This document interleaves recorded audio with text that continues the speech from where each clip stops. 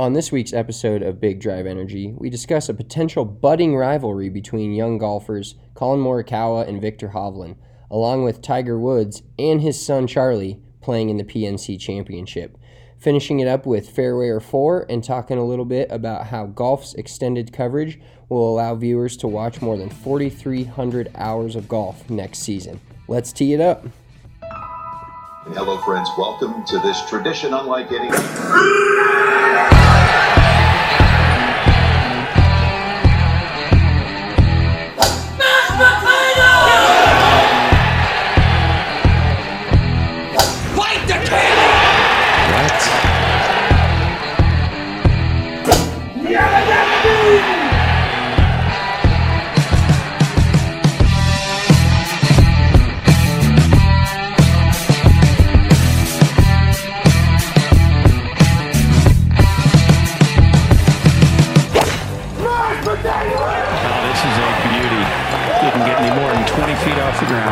What was that, Chair? Did somebody scream mashed potatoes? That was mashed.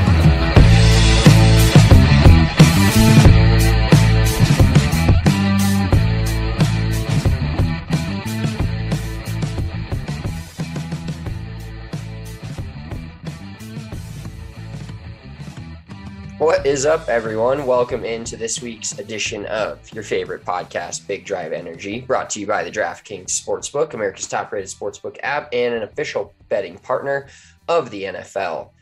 I am your host, Spencer Smith, at Big Drive Spence on Twitter, here with my brother, co-host, and friend, and work partner. This is a time of the year where we get to work together a lot. Not a lot of people coming in. We're expecting the first snow in Denver, so we're going to be praising the snow. We need it for the golf course. Mitchell Praise Smith, the my Lord. co-host, the man. What's up, dude? How you doing? Yo, what up, man? I'm doing good. Getting ready for a fun weekend of sports. I'm going to go to the Avs game tomorrow night, and then Broncos Sunday, and then Nuggets Monday. So I got a busy weekend. This is my favorite time of year. We've been waiting all year for this. And everybody's all like, oh, I don't want it to be this cold. It's like, I like summer, but then I also like winter. You know, there's advantages and disadvantages. So now we're living our best lives, partying like rock stars, doing our thing, just enjoying ourselves. I'm trying to think if I really didn't do anything too exciting in this last week. A few Christmas get-togethers and things like that. Just continuing my 8-year bender that I've been on. So life's pretty good. I can't complain. What about you, man? I know we'll touch on it a little bit, but you were out in Kansas City for the Broncos Chiefs game. Yeah, made a little trip to Gaya Field at Arrowhead Stadium. It was a good time until the game started. What'd you call it? It's called Gaya Field now. Geha. Huh. Gay. Makes sense, but I can't say that. No, Gaia is what I said. Makes sense. Okay. I don't know if it's Gaia or Geha. Like, I don't know what the I've never heard of that brand before, but yeah, it actually shocked me when we drove by the stadium the first day. And I saw it and I was like, what the fuck? I don't know what this place is. Is it still called Arrowhead? Arrowhead Stadium, yes. The field so is the one that has the name. It's kind of like Mile High. Like you just always call it Arrowhead or Mile High. Yeah, it's in Power Field at Mile High. Gaya Field I know that. At Arrowhead Stadium. Okay. Yeah. So, it was a good time. KC fans suck. They can go fuck themselves, to be honest. Just like normally they are I get kind of like bottom of the barrel, like no offense, but they really are. Yeah, our team's good now. And like, just fucking, you guys have been terrible for 50 years. Shut up. Like, you haven't made a Super Bowl in 50 years up until 2 years ago. Like, they were outlandishly rude to us, like, which I could have seen. Like, I get rude to fans sometimes, but that's like, I'm always a reactor when it comes to being a dickhead at stadiums, not an actor. And like, these dudes were just dudes, and even girls were just like being straight up rude to us, and without us even doing anything. Like, it was hilarious. Like, but whatever, the Broncos lost. They couldn't back up any of my words. I tried to talk a little shit, and it was never even really close. Like, they got kind of close to scoring and maybe tying the game in that second quarter, and then they go for it on fourth down, don't get it. And it was just kind of a buzzkill from there. But all in all, a good time. My third time at Arrowhead, and I'm now 1-2. So I've got a sub 500 record at Arrowhead. But when the Broncos, you have more wins. We both have more wins at Arrowhead than any Bronco on the roster, maybe besides Brandon McManus. That is accurate. That is most likely accurate. So isn't that insane? Well, yeah. And in all honesty, like, I know this sounds ridiculous, but that was the closest 42-3 game. Was it 42-3? Which game are you talking about? Oh, I'm sorry. Geez. Don't bring up the Iowa game. We don't need to talk about that. Oh, Jesus. Yeah. That was the score of that. Yeah. Okay. What was the score of the Broncos game again? 22-9. Oh, God. Dude, that was so within reach. That was the most frustrating thing when we just the few key turnovers, obviously, and Daniel Sorensen can go get fucked to the moon, if I'm being real honest. I just don't really like any of the Chiefs, except for I don't mind Mahomes, honestly. Like, it's not him that I dislike. And there's been a few times where I'm like, act like you've been there, dude. When was it when they beat who did they beat earlier this year? And he's like celebrating, and they're just like a god awful team. I'm like, bro, you won a Super Bowl. Like, don't act like that. I'm sorry, but yeah, they're not. My heart kind of goes out to him though, because his brother and his wife seem like completely insufferable. I think we've talked about this before, but just the most annoying people to be around. So I can only imagine his day-to-day life. I mean, he is worth about $500 million, so I can't really feel too bad for the guy, but my heart kind of does go out to him a little bit. But yeah, other than that, every single Chief can pretty much get bent in my world. Yeah, I don't mind Patrick Mahomes, but we gave him his worst regular season start of his career in terms of like numbers and quarterback rating and everything, and then we still lost. So and Travis Kelce's a complete fraud. Yeah, I just had to toss that. Fuck that guy too. George Kittle will always be the best tight end in the NFL. Even TJ Hawkinson. Yeah, I'd take Hawkinson on my team before Travis Kelce. Seriously, he is softer than wide receivers are. Like, all he does is bitch and complain and drop passes. So yeah, bum.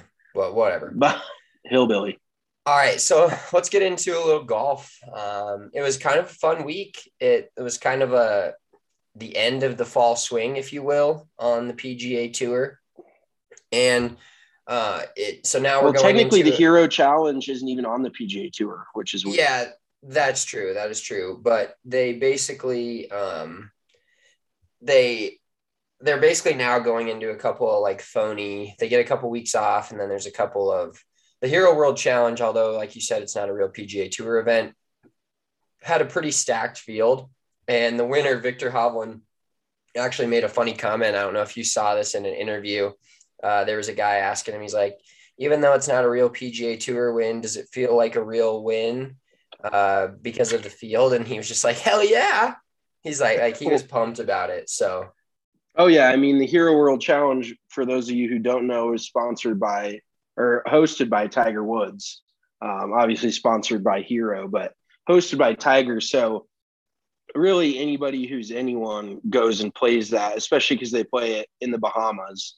So who doesn't want to take a trip down there if you get the invite? I guarantee you not a single dude, unless they're injured, is like, yeah, I'll just pass on the Bahamas for the week and all the amenities and the great golf course. So actually, I think I don't remember if we've talked about this or not, but a few guys actually live down. I think they played at Albany. Is that correct? That's correct. Yep. Yeah. A few PGA Tour players actually live down there and play down there full time. I think there's some sort of tax benefit. I think there's also no income tax like Florida. So when you're making 5 sheets, that makes kind of a big difference. Couple $1 million at least. So they moved down to either the Bahamas. I mean, other than natural disasters, I can't really think of a downside to living in the Bahamas. There's definitely worse places, but yeah, I mean, dude, Victor Hovland is, and we're going to talk about this a little bit. Victor Hovland is quickly becoming arguably the best player. I mean, Colin Morikawa is obviously already there, but Victor is quickly approaching upon that title and kind of battling with Colin for that title. And so just to throw the numbers out real quick, I've got Hovland and Morikawa's side-by-side career numbers. So Hovland, they've actually both started 57 career PGA Tour events, the exact same number. Other than like both of them were in the field this week, but it doesn't count, like I said, because it's technically not PGA Tour sanctioned. But so Colin has Colin has 5 PGA Tour wins, including a major, which Hovland does not have. He has 20 top 10 finishes in 57 starts and $15,377,000 in career money, $377,988 in career money. So he's got Victor there because Victor on the PGA Tour only has 3 wins, 12 top 10 finishes in 57 events played for $9,144,000 and $144,863. But he is also won on the European Tour. He won the BMW International. And so that official money was only I say this loosely because the PGA Tour and even the European Tour are crazy, but I think he made 230 euros at the BMW. So he's made over 10 million in his career, and that doesn't count the win this weekend.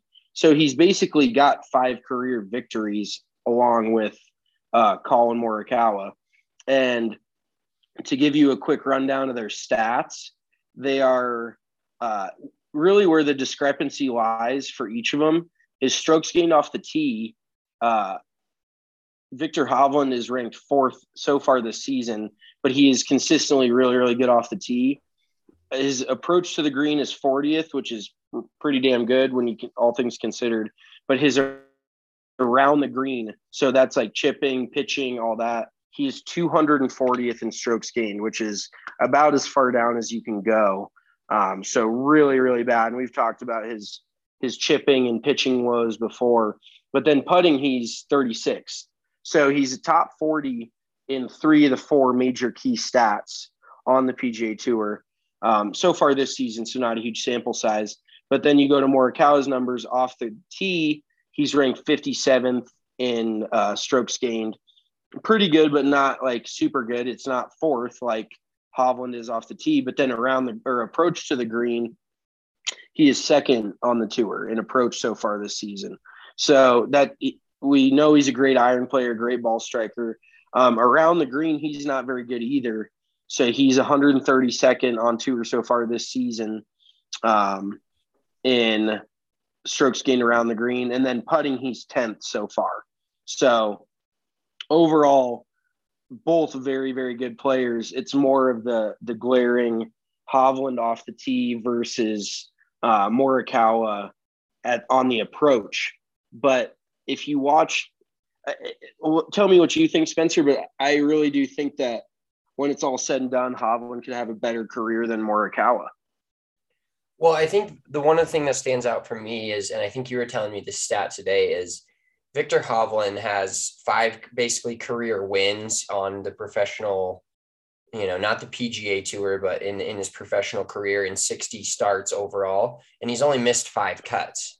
So he's not this boomer bust type of player. Like, he's making every cut.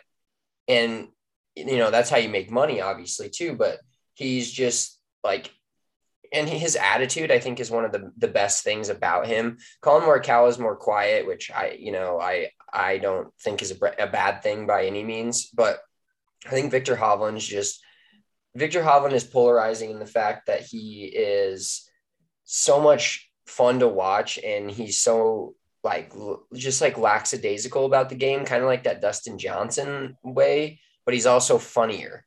He'll talk shit about himself, about how his own chipping is bad. And if you get Victor Hovland mic'd up, it's one of the top 5 on the PGA Tour to watch and to listen to, because he talks shit about himself. He laughs about bad lies. I think we talked about that in the pod a little while ago in a tournament, he had like a viral moment because he had a horrible lie and he was just laughing about how far left his shot went. So it's going to be fun to see, you know, there's just this whole growing new era of golf. And once we, and on the PGA Tour especially, and once we can kind of get over the what Tiger Woods did, because it will never be done again, and we can just appreciate these young guys for how good they really are and how good their careers are starting, I think a lot more people will get into watching the guys like Victor Hovland, guys like Colin Morikawa. I mean, even Sam Burns, like guys like that are winning tournaments and nobody even knows their name. Yeah, Matt Wolff, same kind of deal. I mean, everybody knows him for his unique swing, but he's already won on tour and he's 24 years old also. And these guys, like you said, that is the challenge with Tiger. Like, I love Tiger. Everybody loves Tiger. We're going to talk about Tiger in a little bit. But he has such a draw that so many of these other guys that are so talented and have these great personalities get kind of overlooked, you know, like Hovland, like Matthew Wolff, all these different young guys. They get their few seconds in the spotlight when they win, but then it's right back to Tiger coverage. What's he doing? You know, how's his leg, this and that. And so, like you said, once like the guys like Phil and Tiger kind of make their transition past golf, then we can start to appreciate this young crop of uber talented guys. And that's the other thing that everybody has to realize. And I'm sure we've mentioned it, but the PGA Tour is so much different than it was when Tiger and Phil first started.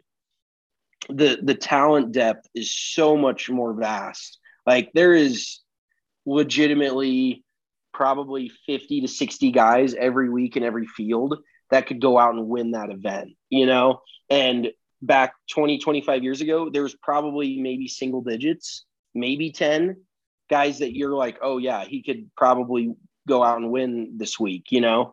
And so it's so much, it's so hard to say, and we can probably debate this another time, but like the difference in eras in every sport, it's kind of picked apart, where the NBA, everybody thought it was tougher in the 90s, and same with the NFL because of the defense and scoring and this and that.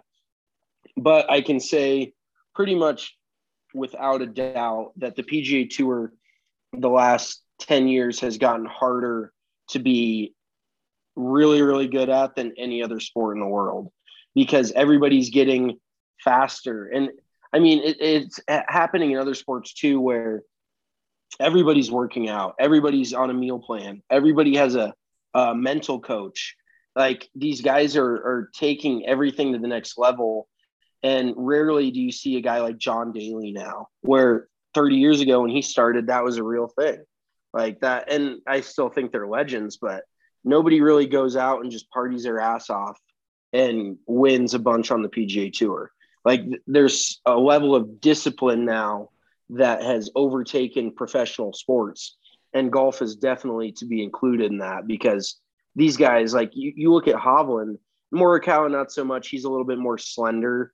I mean, he's still got some little muscles, but Hovland's got some big arms, dude. Like, he's not, and like, you look at the width of his shoulders versus his torso, like the exact opposite of me. He gets like real big, like his shoulders are super broad and wide, and then he gets like super narrow. You can tell he's super built and in a really, really good shape. And he drives it so fucking good that, and I don't want to go down the not rabbit hole, but path of giving yourself opportunities from the fairway, and how much more that can increase your chance to score. But when you drive it that well, you're going to be good. He's got a great attitude, like you said, Spencer, and he putts it pretty damn good. Like, it's not like he's ranked 250th in putting, and he misses so few greens that chipping is just not something he gets into that much, you know? Like, the only reason I'm good at chipping is because I miss greens. So when you miss greens, you got to be good at chipping. But overall, I really, Victor Hovland's probably one of my top 5 guys on tour to watch right now, everybody included. Like, I just think he's a blast. Well, yeah, and you brought up an interesting point there, and every sport, like you said, is going this way. But it kind of got me thinking about, like, other sports you can't directly compare to golf because they're team sports, but in golf, there's not like winning when you talked about winning tour events and how deep the fields are and how there's so many guys that can show up and win any sort of tour event. They have the talent to do that. In golf, there's no such thing as like tanking or playing bad teams. Like every week, every dude, yeah, there's going to be guys that are sick or not feeling it. Of course, that's life, that's sports, that's humanity in general. But overall, like every guy is there to win, and they say that in football, but like, do the Jaguars really want to win games? Do the Texans really want to win games? Like they put a roster together that's not built to win games. And so there's no rolling over easy opponents in golf. You got to play everybody's best. And we saw that this last week. Speaking of Morikawa, has a 5-shot lead going into Sunday and ends up not winning the tournament. So everybody's bringing it every day. And if you have one, I mean, he was 18 under through 3 days in Albany, which is a great score. I mean, he, like I said, 5 shots clear of second place. That was 13 under. And all of a sudden he ends up, basically giving up that 5-shot lead because Victor Hovland decides to basically make his way up the leaderboard and win the tournament. Yeah, and it was really a shocking happening that Colin Morikawa gave it away like that. He ended up shooting, I'm pulling it up right now. I think, what did he shoot, 77 or 78 on Sunday? I think or at least 76, because he did not finish even in the top 3. And Hovland played his ass off on Sunday. Even Scotty Scheffler finished in second. And it's funny you mentioned Sam Burns' name. He's like 23 or 24. He finished tied for third. And Scotty Scheffler, who's another like 24-year-old, finishes second. And then Hovland, who's 24 years old also, wins the event. And Morikawa is also 24. So just the young talent is absolutely unbelievable, and a little shocking out of Morikawa, but those Sunday rounds happen, and he's not the kind of dude that I think will let it get him down. But he was kind of on the verge of dominance when he had that lead, and you're like, holy shit, he's just rolling going into next season, like pretty much the favorite probably to win the FedEx Cup next year already, and he probably is anyways. But a little bit shocking from him, but those rounds happen. If you play golf, that a rough Sunday is the worst thing you can have, but it happens to everybody. So you got to shake it off and move on. And I think Colin won't have a problem doing that. No, yeah, he won't. And talking to Dave Eddy today, one of our members at the course, he didn't bring up an interesting point, because if Morikawa wins that, you feel like he's just rolling into the next season and like going to be the favorite to maybe win the FedEx Cup or win a few majors, which I still think he may win another one next year's game's just so solid. But it was a huge kick to it had to be a huge kick to his ego, even though it was an official PGA Tour event, to give up a 5-shot lead on a Sunday. And congrats to Morikawa. On the other hand, he just got engaged. So I don't know if those were a cause and effect type of scenario. What do you think there? Yeah, he's probably thinking about all the things she's already mad at him for that haven't even happened yet. Like maybe she had a dream that he pissed her off in her dream, and she just woke up angry, because that's the thing, I guess. But yeah, there's a lot of different options as to how us guys can make women angry. So yeah, I definitely think that could have something to do with it. No, but in all seriousness, his mind could probably be in a few different places. And that's the thing too, is like, he played so well the first 3 days. Can you really be like, oh, he just didn't have it this week? It's like, no, he was 18 under through 3 days. He was beating the whole field. And so I wouldn't necessarily blame it on that, but you never really know what's going through a player's mind. That's why they go out there and play, because in all honesty, I looked at the leaderboard Sunday morning and I was like, oh, fuck, this isn't even worth playing. Like, Morikawa was walking away with it, I didn't even turn it on, if I'm being real honest, because I was like, Morikawa was walking away with it. And then about 7 or 8 holes in, I saw him go, I think he was 4 over through 6. And I was like, holy shit, this is so unlike Morikawa to make a move back towards the field, especially when the scoring was not that tough. There's guys throwing out 66s, 67s. It wasn't US Open conditions by any means. So for him to really fall quickly down the leaderboard that early in the front 9 Sunday was shocking. And that's when I turned it on and started watching. And overall, yeah, just kudos to Hovland. I don't think Morikawa is necessarily going to miss a step, but you never know what it can do to a guy's ego, because professional athletes are so fragile mentally. And that's not a shot at them. It's just they're so good at what they do that if you have 1 ounce of lack of belief in yourself, like if you lose just 1 ounce of belief, it can send you down a spiral for a whole year or multiple years. We've seen guys, it happened to multiple guys before. So I don't think that's going to happen with Morikawa, but it'll be interesting to see how it plays out in the next few starts. That's for sure. Well, and a couple interesting notes from Hovland's win this week. We tweeted this on if you're not following us on Twitter at DNVR_golf, get on that right now. If you're listening and you're not following us, definitely be following us on Twitter, where you get all our wit and funny golf tweets, and you can see our TikToks and whatnot. But he had a 3-hole stretch where he went eagle, birdie, eagle. So being 5 under in 3 holes when you're trying to win a golf tournament is pretty good. Yeah, you cannot do better than that. I'd be interested to see if there was ever a better 3-hole stretch. It's definitely happened on tour, but I don't think there's ever been a better. Not there's as good. 5 under in 3 holes is pretty fucking tough to do. I don't care who you are. Even you put me on a par 3 course. That's even tougher, because then you need to make hole ones. I was gonna say that's a couple of aces and a birdie. No, exactly. Glad you could do your math there, big shooter. Also one last thing too. He actually after Friday's round, he switched and took a 3-iron out of his bag and dropped in a little Ping G425 7-wood.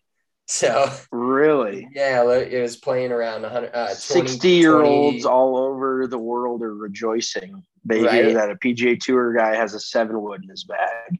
Yeah, it was like a 20.5 or 21.5 degree 7-wood with like a cut down shaft. So it was basically like a, I don't know. It's hard to describe it. That's basically a hybrid, because a 7-wood, generally speaking, is like a 4-iron is like 21 degrees. So a normal 7-wood is around 27 degrees, I want to say. Yeah, he was basically just trying to find a breaking point between his 3-wood and his 4-iron. And it's normally like a 3-iron, but he said he wanted a little more trajectory since it wasn't going to be as windy that weekend in the Bahamas. It was windy Thursday, Friday. So he had the 3-iron, and then he switched to the 7-wood. So little mid-tournament equipment switch. Well, dude, and that's smart. I do take back what I just said. I was thinking of a 7 hybrid, not a 7-wood. But yeah, a 7-wood, I guess, would be around 21 or so degrees, because a 5 would be 18, a 3 would be 15. So that math does check out. That was my fault. I'll take that one on the chin. But that a 7-wood in the bag is just the reason for me personally why I don't like. I don't go any further than a 5-wood. I go 3-wood, and then I go 3 hybrid, and then I go 4-iron, because a 7-wood, and it all depends on the conditions. Like a 7-wood will definitely produce a lot more loft than a 3-iron, but the way the head is shaped and the depth of the head, it's going to create more spin. It's going to get you more trajectory if that's what you're looking for because of the spin, but it's also harder to hit out of the rough. That's why I don't like it. I would put a hybrid in the bag versus 7-wood any day of the week, because it's got more of that round cupped face to it. The woods do versus the hybrids, where the hybrid has a little sharper leading edge and it just travels through the rough so much better. And the weight distribution in the head, like the hybrids are a little bit more forward towards the center of the head, where 5-woods, 7-woods, they have a little bit more weight towards the back of the head. So it's going to create a little bit more launch, more spin, So that's my personal opinion. But I mean, Hovland's out there. I think he's made 10 million in 2 years. 2 years. And I'm sitting here doing this podcast. So I think he kind of knows his game a little better than I do, I'd venture to guess. Yeah, well, and so before we move on and talk a little bit about Tiger Woods and what's next in the next couple of weeks of golf as far as tournaments go, now that the fall swing's over, there's a few stats, and this is I got this from PGAtour.com website. A few stats from the little fall swing that we got here. So Rory McIlroy won the CJ Cup. We know that was his 20th PGA Tour win, and at age 32. He is the second youngest player born outside the United States to make it to 20 PGA Tour wins. So, can I guess who else? Yes. So this man was born in England in 1904 and was credited with his 20th PGA Tour title at age 31. Oh, good Lord. I don't even know this name. What's his name? I can't Harry guess. Cooper. No, yeah, never heard of him. All right, so now we're gonna play another little guessing game here. Okay. All right, so there are 7 players that have reached 20 official PGA Tour titles before the age of 33. Can you name those 7? Phil Mickelson. Yep. Tiger, obviously. Yep. Greg Norman. No. Arnold Palmer. Yep. Jack Nicklaus. Yep. Sam Snead. No. And sorry, so there's only 6. So there's not 7. He's 7. McIlroy is 7. So this kind of puts in perspective how good of a career he's had, even though it seems like he's fallen off the last couple of years. All right, so you got Palmer, you got Nicklaus, you got Woods, and you got Mickelson. There's 2 other guys. Oh, shit. Johnny Miller? No. One of these guys owns like a golf management company that's pretty world-renowned. A golf management Maybe some company. courses. Tom Weiskopf? No. Okay, he's a course architect. Well, okay, so the other guy that I wasn't trying to clue you in on has the same first name and the same last initial as the guy you just said. TW? Same first name. Tom Watson. Good okay, Lord. There we go. Okay, yep, Tom Watson, that makes sense. And then who else could it be? What generation? He's like older, definitely older. This is the guy that owns like a golf management company that manages courses, builds courses right now. Think he's dead, maybe? I don't know. Jesus. Rest in peace, if so. Give it to me. Hit me with it. Billy Casper. Oh, Billy? Yeah, I was on the course with him down in Florida. He's dead. He passed. Yeah, he passed away. That is kind of crazy because Billy Casper, if you've never heard of him, look him up. If you like golf, which you probably do because you're listening to this right now. Billy Casper is low key like one of the top 15 golfers of all time. And like most people have never heard of his name. And it's sad that didn't come to the forefront of my mind, but he ended up with 51 worldwide tour wins when he called it a day, which is right up there. I think top 10 of all time in wins, if not top 5.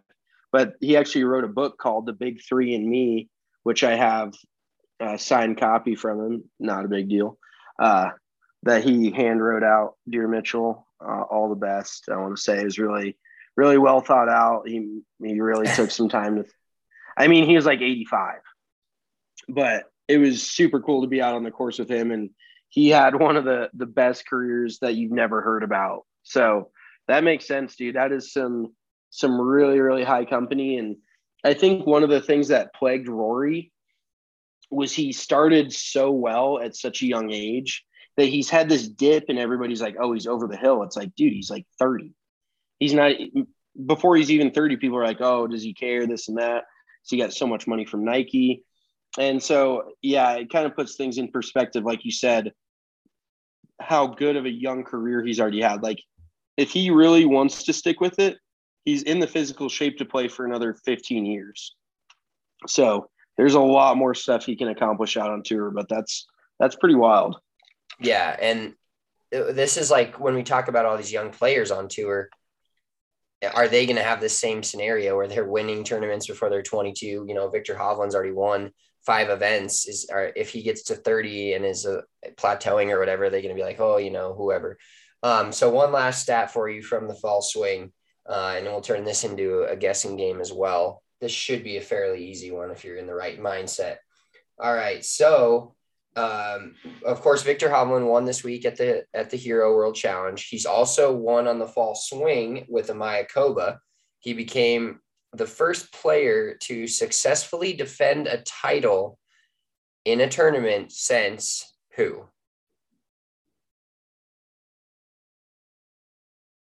In 2018 and 19. That should help you out. Holy cow. And this was a big one. This is no small potatoes tournament. 2018. Was it Dustin Johnson? Nope. Oh, successfully defend a title at a PGA Tour event. Like they won it, and then the next year they win it again. Oh, okay. Geez, dude. Was it a major? Yep. That should narrow it down. Was it Rory with back-to-back PGA championships? No, it was back-to-back PGA championships, but it was not Rory. Justin Thomas? No. Holy cow. I don't know. It's Brooks Koepka from 2018. Oh, geez, Louise, dude. I can't believe Koepka just completely slipped my mind altogether. I forgot he was still playing. Normally we get to flex your like random golf knowledge on these trivia questions, but tonight you're struggling. So I think we're going to move on into our next topic. I'll take the L on the way out. We're gonna gamble we're gonna have you stop gambling on your picks, your guessing game picks, and we're gonna gamble hopefully better than I did at the Kansas City craps tables. But you guys are going to want to gamble and bet on sports with DraftKings Sportsbook, which is America's top-rated sportsbook app and an official sports betting partner of the NFL. And they're giving you guys a great offer most of this football season, and it's continuing on with a no-brainer bet to get your account started. Basically, all you have to do is bet on an NFL game, bet $1, and if either team scores a point, you win $100 in free bets. You can also get skin in the game with your same game parlays. They're super fun to do on Sunday night games when there's only one game to watch, Monday night, Thursday night. You get a bunch of bets put together into one for a giant payout on the DraftKings Sportsbook. So make sure you log in to the DraftKings Sportsbook, sign up, use that promo code DNVR, and you'll get the chance to win $100 off a $1 bet if either NFL team scores, which is a pretty safe bet. This isn't the 1980s anymore. Teams are airing it out. We saw one of the worst conditions in the history of football wind-wise on Monday night in Buffalo, and both teams still scored. But, New England, apparently this is a Super Bowl level team again. They scored 14 and Buffalo scored 10. So you're winning $100 in free bets off $1. That's it. One single dollar bet if either team scores in an NFL game. So download the DraftKings Sportsbook app now. Use the promo code DNVR and have a chance to turn $1 into $100 in free bets. If they score, you score with promo code DNVR this week at DraftKings Sportsbook. Must be 21 or older, Colorado only. New customers only. Restrictions do apply. See DraftKings.com/sportsbook for details. And if you have a gambling problem, call 1-800-522-4700. All right. Moving into maybe the biggest news we've had in golf outside of, how do I say this, outside of the PGA Tour, outside of like the diehard golf fans. He's back. We alluded to it when he was videoed swinging at the Hero World Challenge, which he hosts. Now he's officially going to be back playing in not an official PGA Tour event, but a tournament with his son at the PNC Championship. Mr. Eldrick, Tiger Woods, is back in business. Yeah, dude, I really can't believe, like, a month ago they were talking about if he'd ever play golf again, and he's already back playing somewhat competitively. It's a non-sanctioned event, like Spencer said, but the fact he's getting back out on the course is just absolutely insane. One of the big stipulations to this tournament is they have golf carts available, so he doesn't have to walk, which I think will be one of the struggles going forward for him when he plays because of that leg and ankle. What's it going to look like for him to walk 5 or 6 miles along a swinging golf club? So that might take a little bit more time to get back. But just the fact that he's swinging and it looks like relatively pain-free, I think he's got a sleeve on his right leg. So I'm not quite sure how that – I've never been athletic enough to wear a sleeve for benefit of myself other than looking cool in 7th grade basketball. So I'm not quite sure how that benefits him, but maybe distributes the pressure a little bit better. But yeah, it's insane. And I'm stoked. I'm stoked to see Charlie too, because a year when kids are that age, like, what is he, around 10 or 12 now, somewhere in 12 now, yeah. Okay, so yeah, from 11 to 12 is a big jump. You know, he's probably grown a few inches. He's matured, and to watch his game too will be just as fun. But yeah, it's going to be electric seeing Tiger back out there for sure. Yeah, and so he's in a press conference. So for those of you guys that don't know and didn't see it last year, which I don't know if you pay attention to golf at all, how you didn't, but Tiger and his son playing the PNC Championship, where it pairs a major winner with a family member, and it's a 2-person scramble. So it's a pretty easy event in terms of the pressure. Like I said, it's not a sanctioned event down in Orlando, Florida, at the Ritz-Carlton Golf Club. So not a bad place to spend the week before Christmas down there in Orlando. But Tiger did have a press conference, and he said that, I quote, I think something that is realistic is playing on the tour one day, never full-time ever again, but pick and choose, just like Mr. Hogan did. Pick and choose a few events a year, and you play around that. You practice around that, and you gear yourself up for that. I think that's how I'm going to have to play it from now on. It's an unfortunate reality, but it's my reality, and I understand it, and I accept it. So my question to you, and like, I'm sad for being so giddy about watching him swing a club again.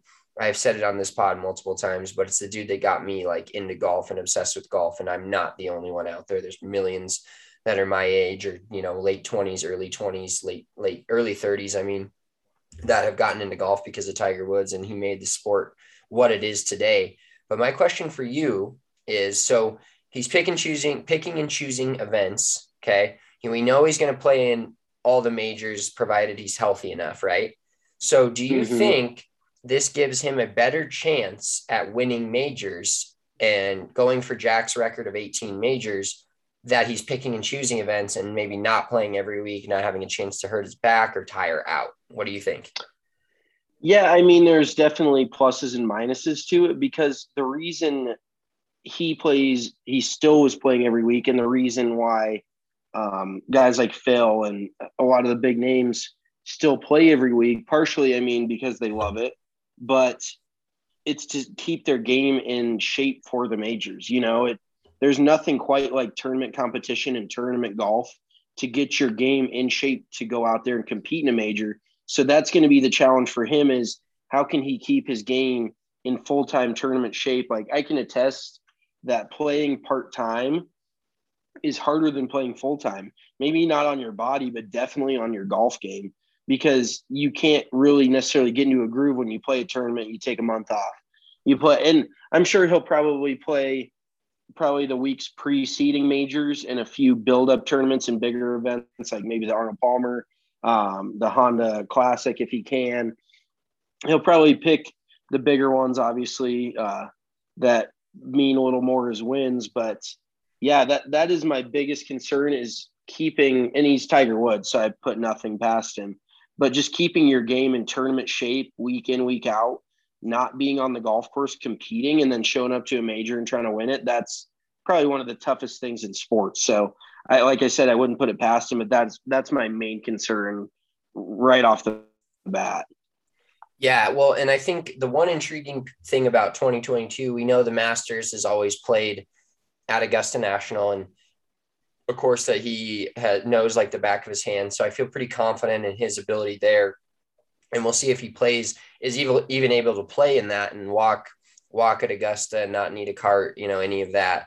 But I think the other intriguing thing is, you've got the PGA Championship, which is at Southern Hills in Tulsa, Oklahoma. So not a big name, not a course he's owned, not a course he's been around. And then with the US Open being at the Country Club in Brookline, Massachusetts, that's another one where it's kind of iffy. But the Open Championship being at St. Andrews, I'll be interested to see what the odds are on that. Let me log into I'm going to filibuster real quick here and log into DraftKings Sportsbook and see if they do have odds for these and if they have Tiger in them. But being that the Masters, like I said, is at Augusta and the Open Championship is at St. Andrews, two courses where he's won before and has a great history. So I feel like if he's going to really gear up for two of them, obviously he's going to gear up for the majors, but those two are two that he's going to look to pinpoint, I think, in general, because they're places he's already won and feels comfortable on. Yeah, that definitely makes a big difference going to places you're familiar with, because he won't have to do as much on course work beforehand, before the tournament. He's played there long enough to where he knows his way around. There hasn't been any major modifications to either course, so he can pretty much go out there knowing what he's getting into. And like you said, it just comes down to Augusta's very hilly, different lies above your feet, below your feet. St. Andrews is about the most flat shit you could ever play on in your life. It is next to a body of water, and it's like 0 feet above sea level. So it's very, very flat. He won't have an issue walking there unless he's having physical issues. But there's a few dunes here and there, but nothing like Augusta National, where the hills are pretty major, the lies are pretty major. So it will be interesting to see how it pans out, but it'll just be electric to see him in the majors, as long as the other guys get some sort of coverage while he's playing still.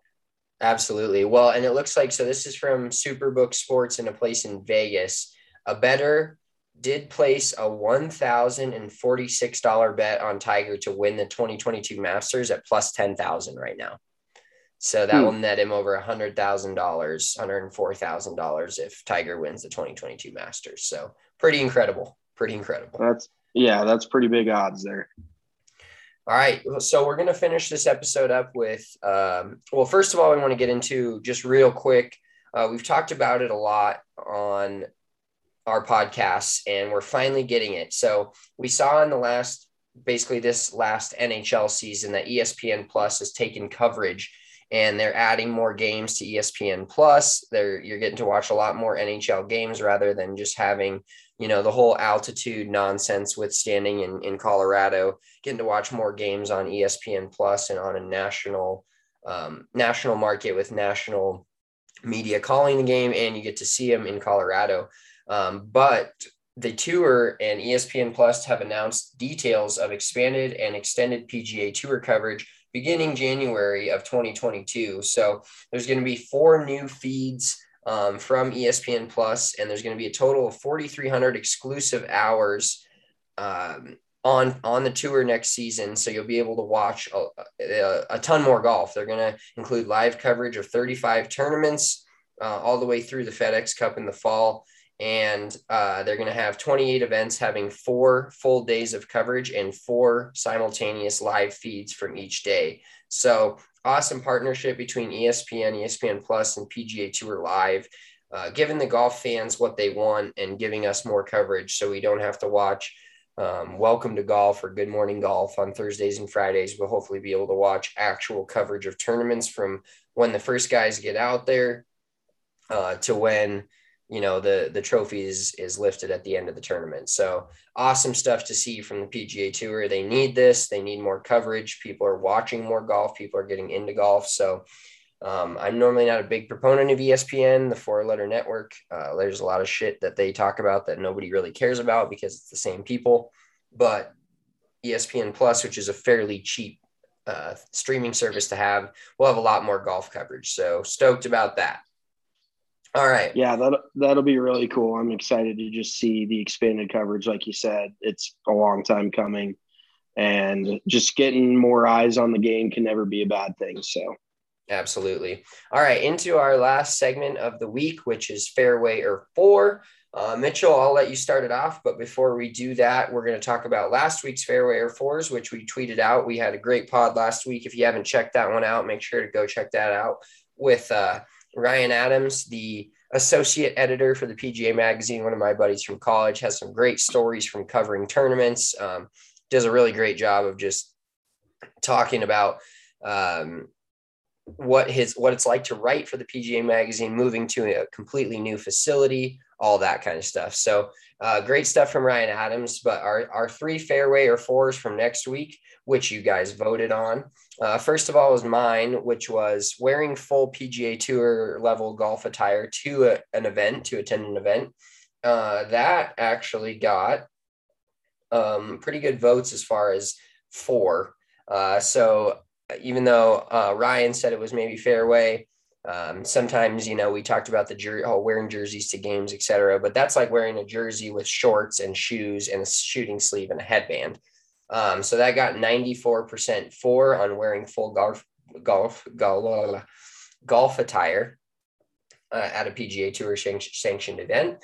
The other one, Mitchell, your Fairway or Four was there's no better golf event than the Ryder Cup. And that was 68% fairway. So a lot of people agreed with you that the Ryder Cup is golf's best event. It was certainly one of the most fun to watch, but the overall best event for the viewer, not necessarily for the players, but it's pretty close up there for them too. And then Ryan's Fairway or Four was giving unsolicited swing advice to someone on the range. And that got 95% for. So don't give that unsolicited swing advice, even if you think you know what you're talking about. 95% of the people in golf that are even good players don't know exactly what they're talking about or can't help someone. So there's no better golf, according to our followers, there's no better golf event than the Ryder Cup. Do not give unsolicited swing advice, and do not wear full golf attire to a golf tournament. Just be chill. Just everybody chill. All right. Moving into Fairway or Four for this week, Mitchell, what do you have for us? Well, so the last couple games, you were in Kansas City, and we were both at the Philadelphia game in Denver. Even though I was in Denver, there were still quite a few Philly fans there. And both of their fan bases really kind of suck, unfortunately. But in your opinion, since you were at both, is Kansas City's fan base worse than Philadelphia's? Is that Fairway or Four? I will say, as of I'm speaking in the moment right now, I would say that's 4. I think the Philly fans were worse.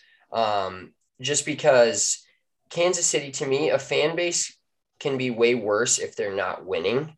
And Philly's like really not good, and they've won one random one-off Super Bowl and haven't really been good in a long, long time.